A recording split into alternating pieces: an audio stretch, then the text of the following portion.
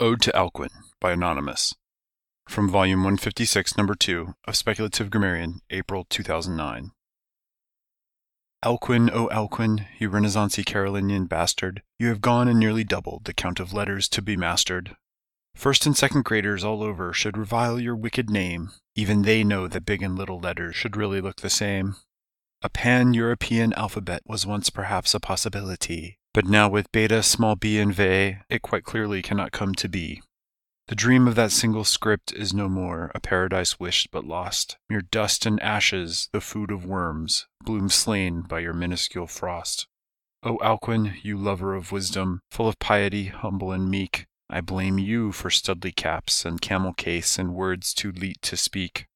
But what fate, minuscule or majuscule, would make for a fitting curse? With only blunt words to wield, I strike at you with a doggerel verse.